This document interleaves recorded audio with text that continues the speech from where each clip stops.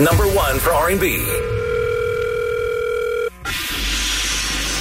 Coming to you live from the studios of 107.5 WBLS. This is Open Line. We want to hear what's on your mind. Call us at 212-545-1075 or email us at openlinefm@aol.com. And welcome to Open Line here on 107.5 WBLS FM. I'm your host, Brother Fatim. And today is the first Sunday of February 4th, to be exact. Black History Month 2024, and later this evening at 8 p.m. Eastern Time, the 2024 and the 66th Annual Grammys Award will be taking place at the Crypto.com Arena in Los Angeles. All right, so folks will be tuned into that and see who's going to win and who's going to be a little brokenhearted this evening. I'm joined by my co-host, whom I call the sophisticated lady. She is CEO of the Federation of Protestant Welfare Agencies, also known as FPWA, and she is the vice chair of the National Action Network's executive board under the leadership of Reverend Al Sharpton. I'm talking about my good sister, Jennifer Jones Austin Esquire. Jennifer, good morning. How are you doing this morning? Good morning. I'm smiling this morning. I'm smiling because, you always put a smile on my face and you say such generous things about me. I'm doing well. All things considered, all that's going on in the world, I'm finding some peace and I'm finding some joy, and I hope that everybody's trying to do the same. Good to hear your voice, my brother, and good to be with all of our listeners today and with our guests. Exactly. It's great to hear your voice. And normally joining us, Jennifer, every first Sunday of the month is Professor Ron Daniels, who is the president of the Institute of the Black World 21st Century and convener of the National African American Reparations Commission. But this Sunday, Professor Daniels is off. Why is he off? It's because he is traveling this morning to Grenada to participate in the 50th anniversary of the nation's independence. And Professor Daniels will give us a report when he returns back to the States and back to the broadcast. We may have him on before his scheduled time next month. Before we get into our topic surrounding Black history and bringing on our very, very special guest, this past Thursday, we saw history taking place where, Jennifer, you was up and close and personal. The installation of Reverend Dr. Frederick Douglass A. Haynes III as president, CEO of the Rainbow Push Coalition, and this event took place in Dallas, Texas. Kind of fill us in, Sister Jennifer, of what took place this past Thursday. So let me just quickly say that Reverend Dr. Frederick Douglass Haynes once told the story. He's a third, and he once told the story of his father being asked his name. His grandfather being asked his name. Didn't have a name. He was in class, or he didn't know what to his family called him something, but he didn't know if that was the proper name, and he just called out Frederick Douglass Haynes, and that's how he became Frederick Douglass Haynes the first, then his father Junior, and then him the third. He'd give a lengthier story about it, but that's the short of it. He just grabbed the name, and he knew it had significance. He knew of the significance of Frederick Douglass Haynes, Frederick Douglass, I should say, and he ran with it. Frederick Douglass. That was all over the map, but you got where I'm going. So I was at the inauguration. It was historical in the sense that it was the first time that we witnessed a founder of a civil rights organization pass the torch while living and still able to contribute. Rainbow Push Coalition was founded by Reverend Jesse L. Jackson, and he selected Reverend Frederick Douglass Haynes out of Dallas, Texas, who's long been a social justice preacher and activist. He selected him to carry on the torch. and move forward. And it was a wonderful occasion. Our dear friend and supporter, mentor, Reverend Sharpton was on hand. He stepped up and delivered the keynote for the event and was masterful. The statesman that he is, he let Frederick Douglass Haynes III know that he was welcoming him on behalf of all civil rights organizations, historic and some that have been added in recent years, welcoming him to the table, just as Jesse Jackson welcomed him, maybe 60 years ago.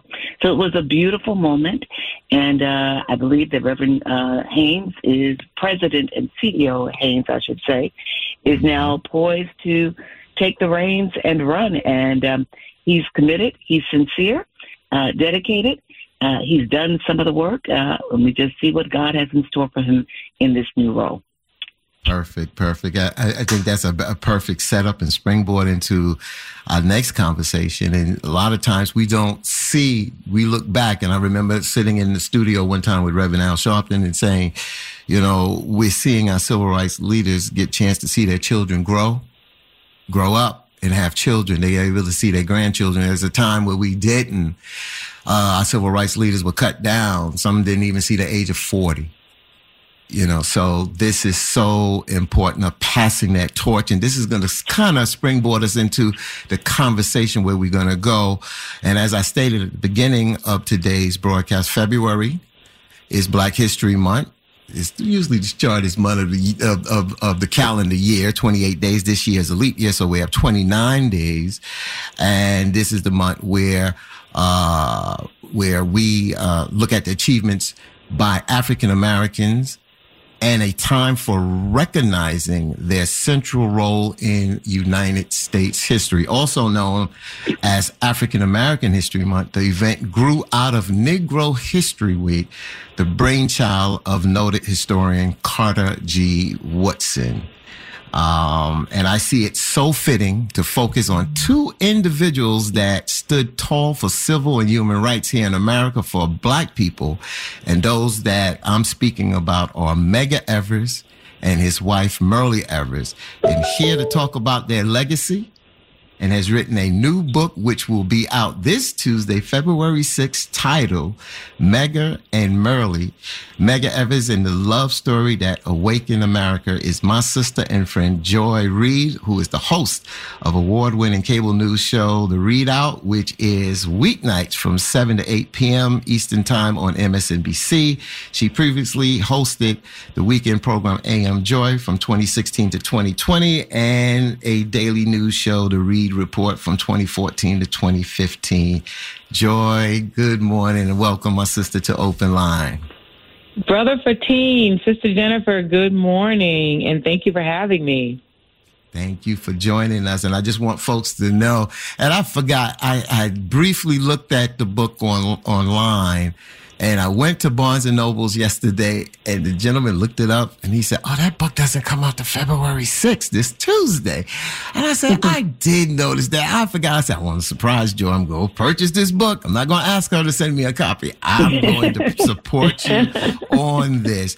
But before we get into our discussion on your new book on Medgar and Myrlie Evers, this past Thursday, as we talked about the installation of Reverend Dr. Freddie Haynes III, this past Thursday, we found out that we lost a giant in our community.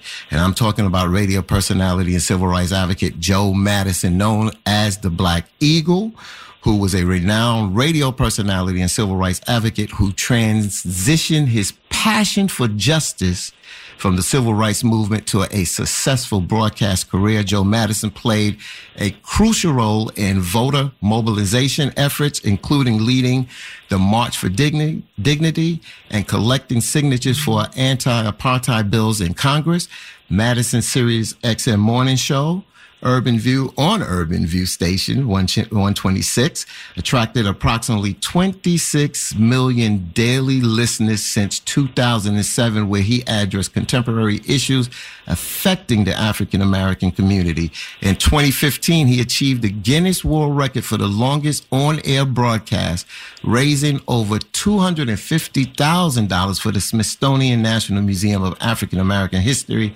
and Culture.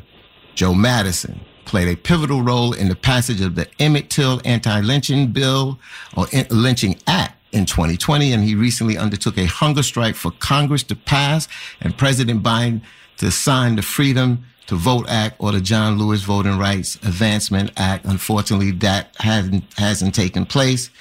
Joe Madison, the Black Eagle, passed at 76 years of age from prostate cancer. However, he left behind a lasting legacy. I just wanted to give a little window of who Joe Madison, to those folks that may have not known the Black Eagle and what his contributions to us as a people here in America, especially us as Black people. Joy, I want to get your comments about Joe Madison, then I'll turn to you, Jennifer.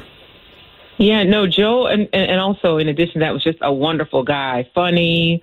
His show was fantastic and so informative. And ironically enough, since I'm here to talk about the book, I mean, Joe Madison was actually my final interview that I did for Medgar and Myrlie was Joe Madison, because in addition to that illustrious resume, he actually is the reason Myrlie Evers took the lead of the NAACP. And he is the one who encouraged her to become the national leader of the NAACP, something she had no desire to do, but he talked her into it. You know, he drove her to the cemetery in Washington, D.C., to Arlington National Cemetery. They do it, annually. She would visit Medgar's grave, and at one of the trips that she took, he went with her, and he used the occasion to talk her into becoming the new leader of the organization, because he said, Medgar would have wanted it and that the organization needed her leadership. So he played a pivotal role in that as well and was a dear friend of the family. And one of, as you mentioned, Brother Fatim, one of his kind of final acts of stewardship of our community, of our world, was he undertook a hunger strike. He was somebody who lived his beliefs. He lived his creed. He was a heroic civil rights leader as well as just a good guy. Yes, definitely. Jennifer, your thoughts? The very first time I met him, it was at a National Action Network breakfast on Martin Luther King Jr. Day down in Washington, D.C. And, I'm one of those people. You all know I'm a little policy wonky, and I get caught up in, the people who are doing the work. I'm not as starstruck about, with celebrities, entertainment celebrities. Love them. They keep me entertained, but I get really excited when I see people who are doing the work. And I hadn't listened to him, but my sister, Leslie Diane, she would call me all the time and say, "Oh, you need to hear Joe Madison, what he's saying on the radio, what are you going to do about it?" And so when I met him, I was in awe. I was in many ways starstruck, because he was an individual who was using his platform all out injustice, and then to challenge not only himself but others, even prominent people, to do the work that was necessary in the moment and for the future of us as a people. And he went beyond this land. He pushed many years ago for the ending of apartheid. He was just a force, and I keep on coming back to, he used his platform. I have to say, Joy, you use your platform, but there are not many people who have been gifted the opportunity to, speak to the masses, Black and other, and speak truth. And like you, Joe Madison used his platform in that way, and he will be missed for that reason.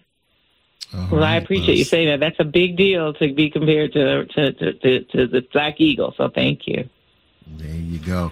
And folks, you can chime in on the conversation as we examine the life of Medgar and Myrlie Evers and the importance of Black History Month and why we have to keep our legacy alive, especially in a time where they're cutting taking out our books out of schools and libraries. When it's Black History Month down in Florida, certain people in the past have tried to speak about Black history and have been barred about speaking about that. To chime in on our conversation and speak with our special guest, Joy Reid, give us a call, 212-545-1075. Again, 212-545-1075. Again, we're speaking to MSNBC host of the Read Out, Joy Reid, and her new book will hit bookstores this Tuesday, February 6th. And the book is titled Medgar and Myrlie, Medgar Evers and the Love Story That Awakened America. Jennifer's going to kick off the first question, but I want to read this quote to our listening audience, and Jennifer's going to kick it off. And this is from your book, Joy. It states, Medgar Evers deserves a place alongside Malcolm X and Dr. King in our in historical memory. Evers, with Myrlie as his partner in activism and in life, was doing civil rights work in the single most hostile and dangerous environment in America. And I pass that off to Sister Jennifer for that first question to you, Joy. Go ahead, Jennifer.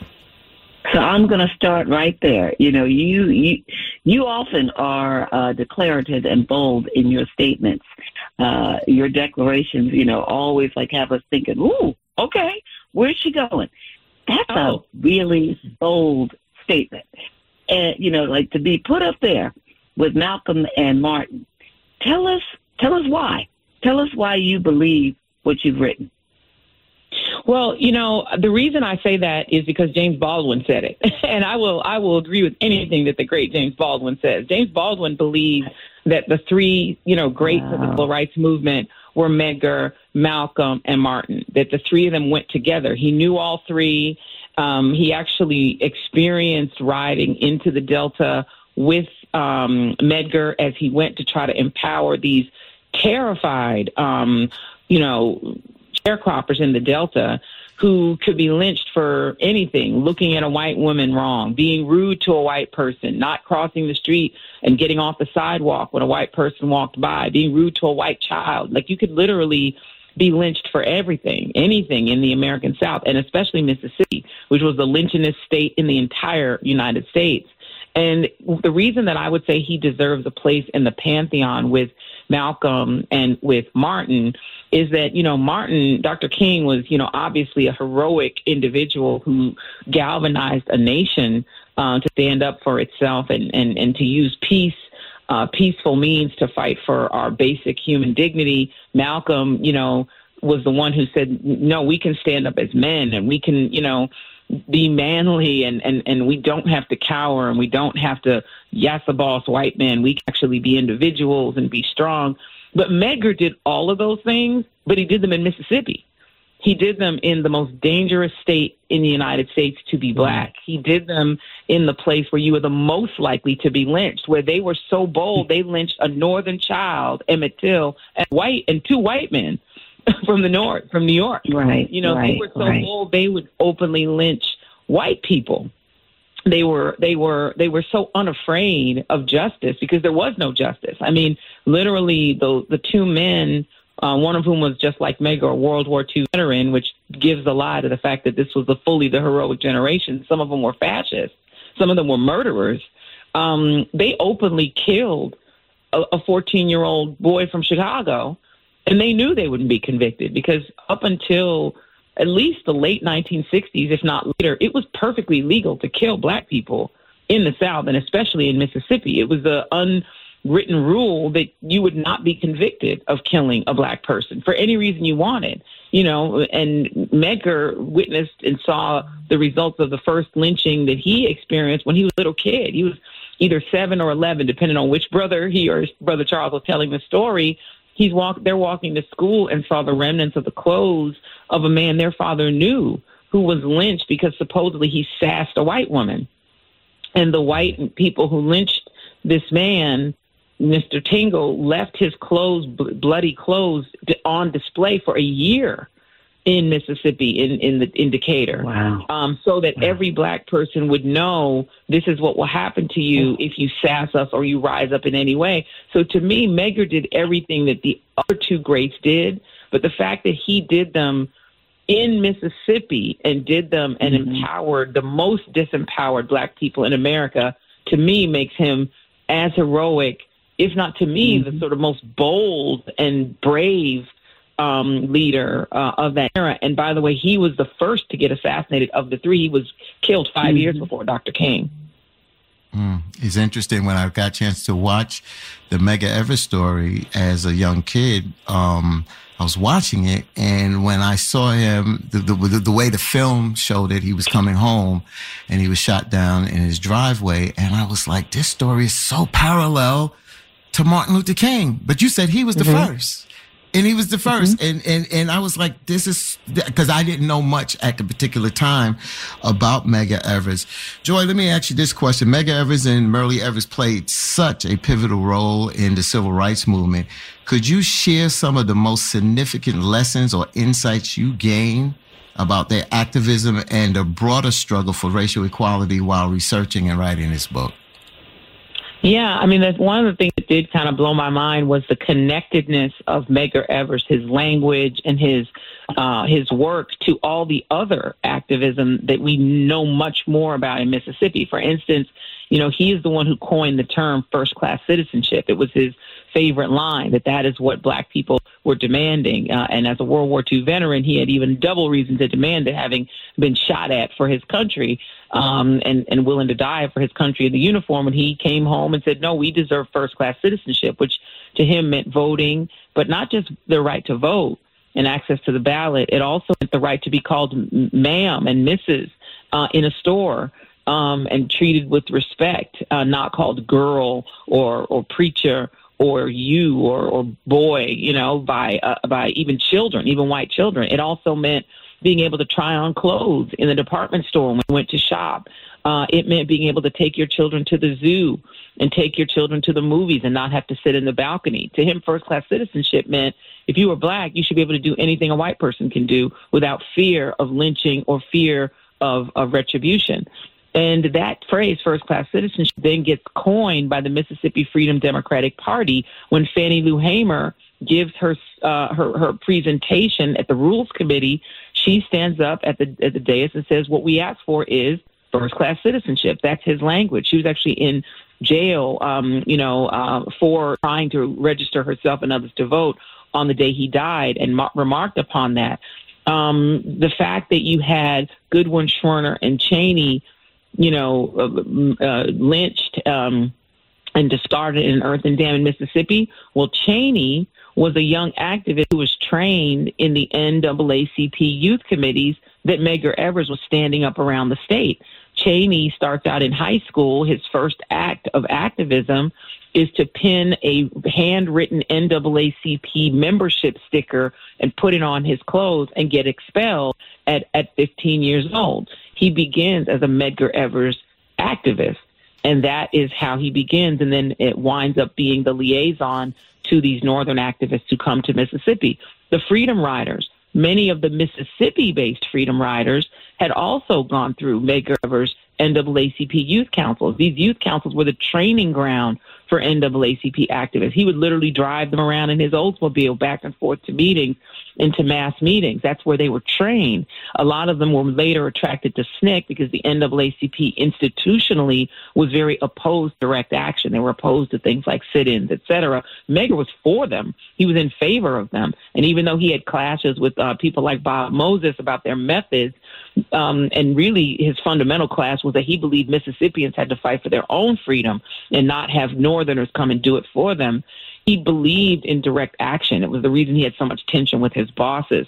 And then the last thing I'll add is that he was actually, when he died, the thing he was preparing to do was to go to Washington to testify in favor of a Civil Rights Act. He had been actively engaged in conversation and really angry conversation with the Kennedy administration demanding that they send federal troops to Mississippi.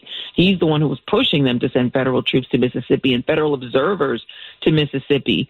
And he was so active that when Kennedy gives his speech the night before Medgar is killed, he uses some of the lines and activism and the words that Medgar had used in a landmark television address. He was the first Black civil rights activist to be able to speak on television in Mississippi. He gives this landmark TV address. Some of that language winds up in Kennedy's address. And Kennedy talks about first-class citizenship, another fellow World War II veteran. And then when Medgar is assassinated and cut down in front of his own home, the person to whom Kennedy hands a copy of the Civil Rights Bill that he's vowing to bring before Congress, the person he gives that to is Myrlie Evers. When she brings her children and Charles Evers, Medgar's brother, to the White House, he gives the children each a gift. The gift he gives her is a copy of that Civil Rights Act. And his failure to follow through on pushing that bill through because he gets distracted trying to do a tax cut is the reason they do the March on Washington. And Dr. King gives this famous speech that the white conservatives love to quote one line from. The original version of that speech he gave actually in Detroit in front of 20,000 people. And the line that gets cut out of the April 28, 1963 speech, but that's in the Detroit version of the same speech, is I have a dream that one day people like Medgar Evers and Emmett Till will be able to live into adulthood and live their lives, live their dignified lives. So he actually calls out Medgar Evers and Emmett Till in the speech, but that later gets cut out of his final version of the speech. So the through line, even his connection to Dr. King, because he was trying to reproduce Dr. King's Birmingham movement in Mississippi. That's the reason he was in trouble all the time with New York, is that he wanted to bring Dr. King down and he wanted to duplicate what Dr. King was doing in Alabama in Mississippi. So the connection between particularly King and Medgar is so direct. You know, it was literal in the time. And the connection to Malcolm is that he didn't believe in violence. he had guns all over the house. He believed in fighting back. He believed in warfare. And when he was killed, part of the reason there was so much blood on the driveway is he was trying to drag himself into his house because he was going to get his guns. Like, he did not believe in nonviolence at all. Standing up. It's wow. Go ahead, Jennifer. I was just going to say, as I'm listening to you, I feel like I'm appreciating all the more why he has not been, by, white society and establishment, put up there with Martin, because, he had a rebellious spirit in the likes of Nat Turner, and he was dangerous, in the sense that he was out there doing the work, and he was challenging in the most dangerous places, and that is inspirational. That can stir other people to say, why am I not standing up and speaking up and calling things out and just in the face of people?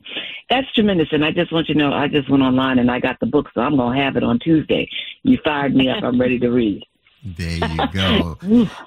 It's our history. This is our history, folks. Black history and the history of America. And we have to make sure that we keep it alive, because if we leave it in the hands of other folks, their agenda is not our agenda.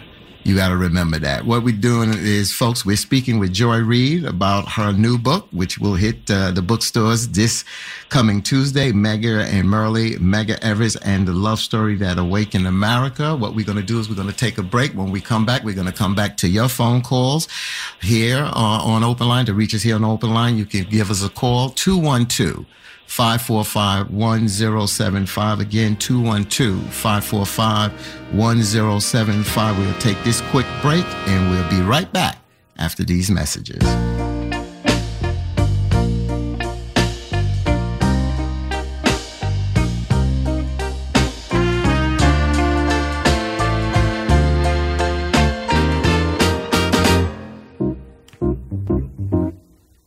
Welcome back to Open Line right here on 107.5 WBLS with Brother Fatine and Jennifer Jones Austin Esquire, with our special guest Joy Reid, who is the host of the award-winning cable news show, The Read Out, which is weeknights from 7 to 8 p.m. on MSNBC.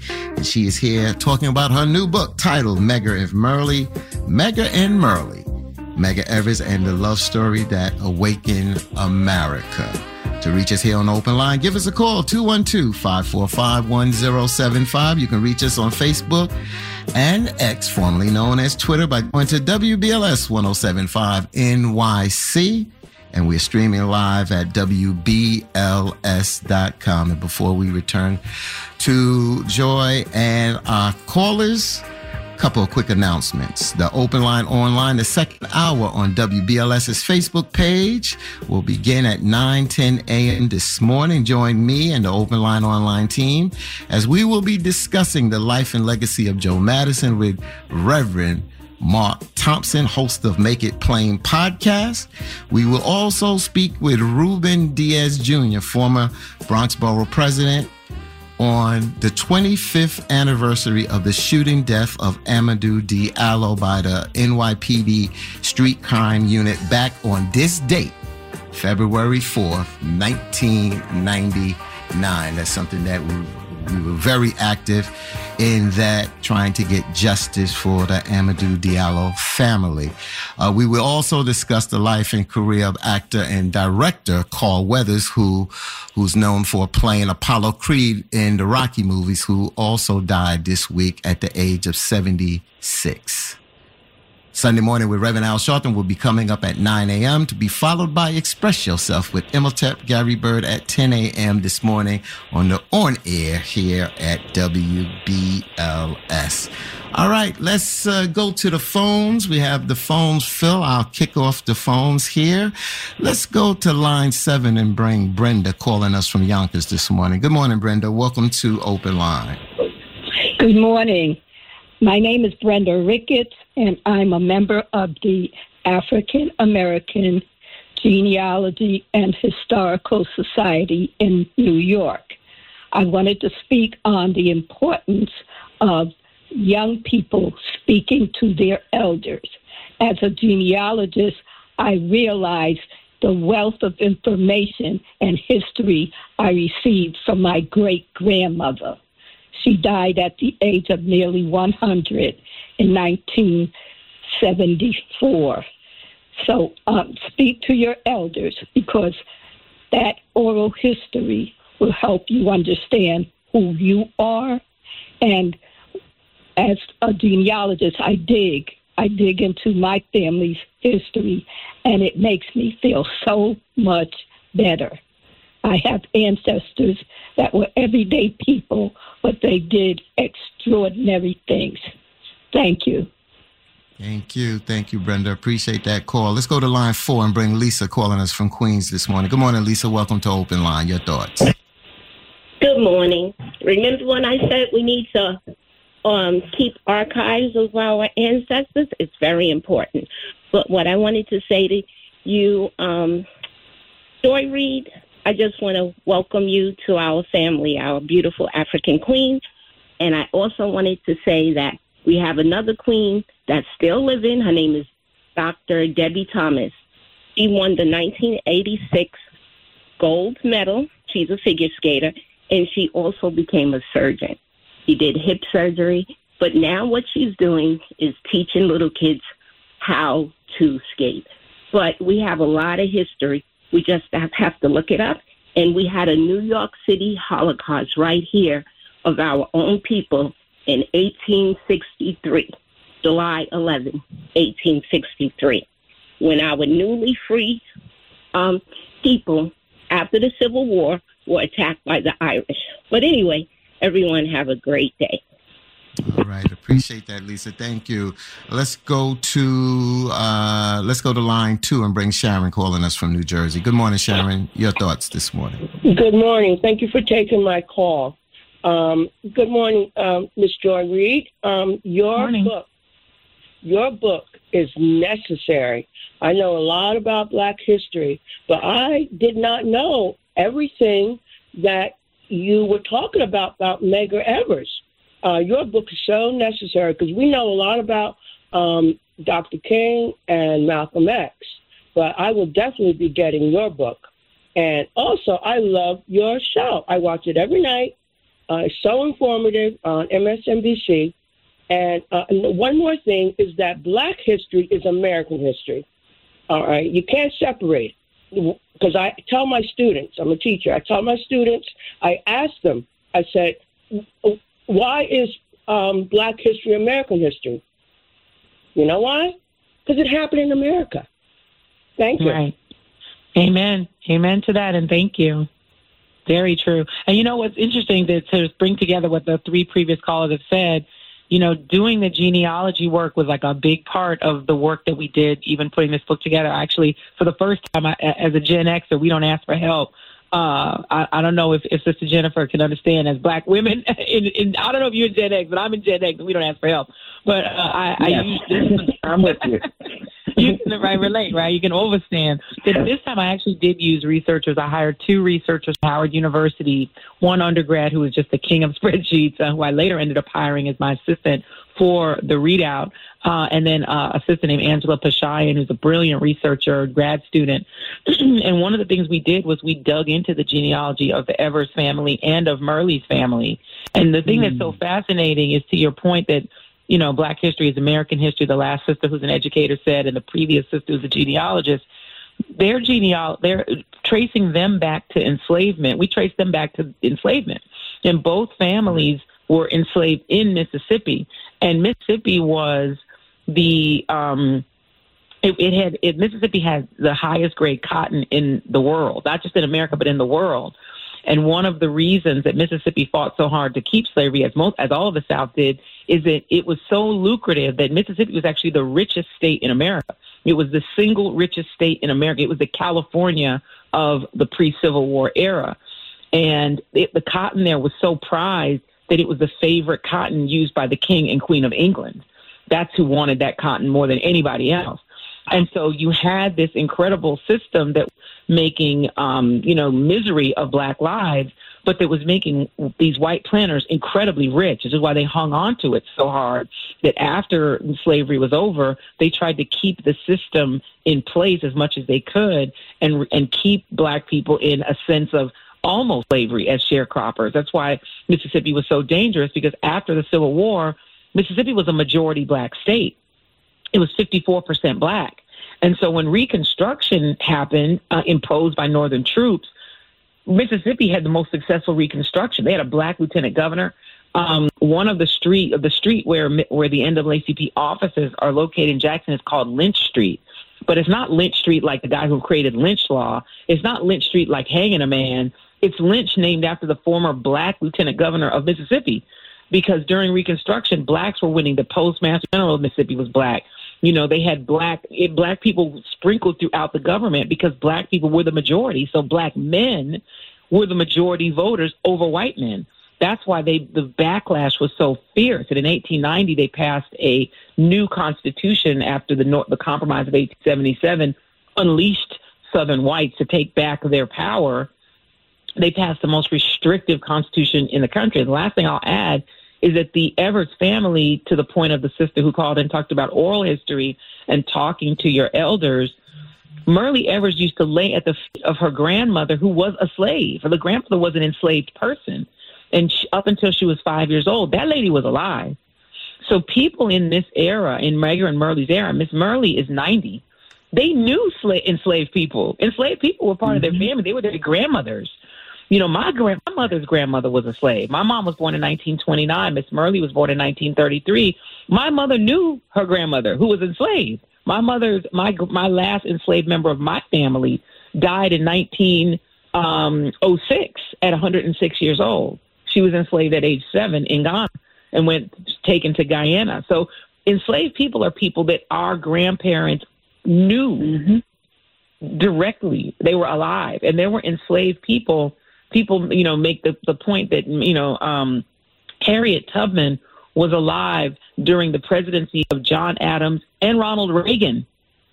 She lived into the age when Ronald Reagan was born a few years before Harriet Tubman died. So she was alive during the presidencies of a president during enslavement and Ronald Reagan. So we try to act like our history is ancient. It's not American history, but it is both. It is both non-ancient. It is recent. And slavery, people who were enslaved lived into the 1940s and were interviewed. There are interviews that you can see visually, and former enslaved people speak. So, people try to make us get it, but we shouldn't. Go ahead. I'm sorry, Ms. Jennifer. Right. And no. I want you to build on that a little bit for us, because so much of our history is not in the textbooks. It's not documented. You might not be able to find all that you need in the Library of Congress. How much of your book is based on oral history, the recordings of interviews and conversations with people who lived during that time or before, or even people who are still living, who are still today, and they have information that was passed down to them? How much of the book is based on oral history, and what does that tell us about what we should be doing?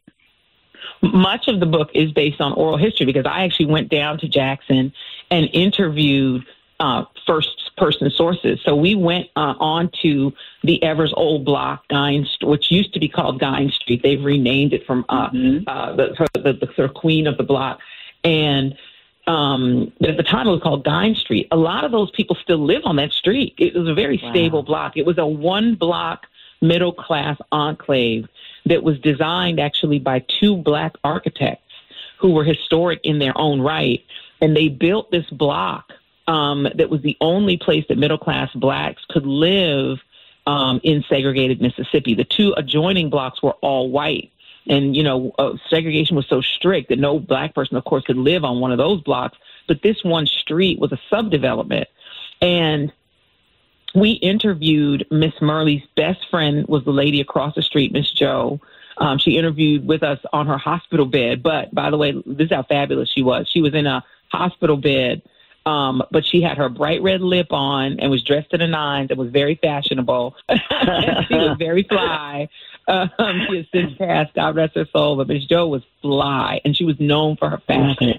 And she would make her clothes because black people couldn't try on clothes in the department store, so she refused to go into the department stores. She actually made her clothes, and she would get these patterns from McCall's and produce these outfits herself. Wow. And they said she was the best dressed woman in Jackson. And so she came. So she was fully red-lipped, honey. And then we also interviewed Miss Myrlie's other best friend, was the neighbor to the side, the next neighbor next to her. We interviewed the daughter who actually saw the killing. She actually was 15 years old and was looking out her window. She heard the shot, and she saw the aftermath of the shooting. She and her sister were looking out the window and saw Mr. Medgar trying to drag himself into the house. So we talked to witnesses. We also spoke with their neighbors down the street, the Sweets. One of them, the daughter is now a judge, but they lived on that block, and so we spoke to them. Their mom still has that house. So these people didn't move. Wow. They stayed. And so a lot of these people are still here. And we also did take advantage of oral history, but also just, so audio recordings, obviously, of people of the time. But we also just tracked down a lot of the young activists that worked with Medgar and that rode with him and just talked to them. Because these people are mostly still alive. Wow. They're 80 and 90 and 70, but they still have their memories and were willing to speak with us. This is a lesson this morning, folks. This is a lesson. Yes. Jennifer, let's continue and take a couple more calls. All right. Let's go to line 5, Nettleton from Georgia. Good morning, Nettleton. Yes, good morning. Morning. My name is Nettleton. Good morning. I'm glad I was able to get into it. I've been trying for the longest. My name is Nettleton Kumalo. I used to live in Harlem. I've been a listener of your show, Brother Fatima and Jones, and I learned a lot. In fact, it encouraged me to get involved in the community activities and all what is going on. But I wanted to also, Miss Joy, I'm a fan of your show. I've been listening to you before you have your show. Now I listen to you every day. Thank you. Now, I'm encouraged by you guys all speaking about the history, but it's important. Part of the reason they're trying to ban books in Florida and everywhere is the reason for the fact that they don't want us to know the history, and also they want to twist it and tell lies. So, but I'm also concerned that most of our youth is so caught up, is so addicted to social media. Instead of, I hardly see them when I go to the library and just having a book. I know now it's a technology world, but I so wish, like many leaders, can encourage our youth to read and get information for yourself. because when you get somewhere else, it's twisted and there's some lies into it. So as a Black History Month, I just want to encourage the youth that it's not just Black history. Know history for yourself. One of the things, because I'm from South Africa, by the way, one of the major things I did when I came into this country, I went and learned to a library. I used to research about Martin Luther King, Malcolm X, and all the leaders, what it is they did, and know it for myself, and watch the videos and watch and read the history. Oftentimes, when you hear sometimes from the school, there's some twist, but there's nothing when we hear from ourselves. Like you, Joe, just mentioned, you want to interview people who live this and how we're so connected with our history. I'm from South Africa. How our history is connected and how it can also move us forward and know exactly how it's connected even today. So I just want to say, as a Black History Month, let's know our own history and encourage our youth to read and get involved. And lastly, for election, please, Nettleton, I got to hold you there because I got to try to get a couple more calls. And you said some profound things, and I'm going to let Joy respond to that. Thank you for your call, and thank you for listening online. But we want to try to squeeze in one more call. Jennifer? Let's go to line 5 to Cliff from Connecticut. Cliff, you're with us. Good morning. All right. Well, let's see if we have anybody else. I think that my list shows that we have no one else. All right, well, let's go line 6 with us. Yes, thank you. This is Cliff from Connecticut. My question is, based on our history, is America still a racist country? And then if so, or if not, does Black people contribute to that racism? All right, thank you for that call. I'll let Joy respond to that. Joy? That's an interesting question. Do Black people contribute to it? Well, let me start with the first caller because I have to note that thank you. South Africa is right now the hero of the global South. Like I agree with him that we do need to encourage people to read. You know, for me growing up, my mom used to take my brother, my sister, and I to the library, just unleash us. You know, we could go around and read whatever we wanted, take whatever books out we wanted. And it was empowering in the sense that we get to choose what we wanted to read. And, we would then come to the little counter and the librarian would check us out. And we just felt so grown up, that we picked these books, that we had our little card, and that we had to remember to bring them back. We had to be on a schedule that when the books have to come back on time, et cetera. It was empowering as a kid, and I actually love to read. So I really do encourage kids to read, particularly now that they're trying to take books from us, trying to take our history away from us, banning books. That should tell you how valuable that those who are doing it understand that learning and knowledge is. That's why they're trying to ban it. So fight back by actually reading and knowing your history. And God bless South Africa, which is standing up for the global South in a way that you're not seeing many other countries do. They did file that ICJ case against Israel, but it just shows that South Africa actually has a voice in the United Nations in a way that we haven't seen an African country have. And so, God bless South Africa. And you all did mention that this is the anniversary of Amadou Diallo's killing. I still remember that. I was in New York and I remember the activism of Reverend Sharp and others around it. And God bless Kadiatou Diallo. She's one of the greats who should also, people should praise her response and her activism as a result. And then the second gentleman, Cliff, yeah, America's a racist country. I mean, you can't have a country built on, congenital race-based slavery in its institutional founding and not be a racist country. It is built on white supremacy. But it's dismantleable if people are willing to dismantle it.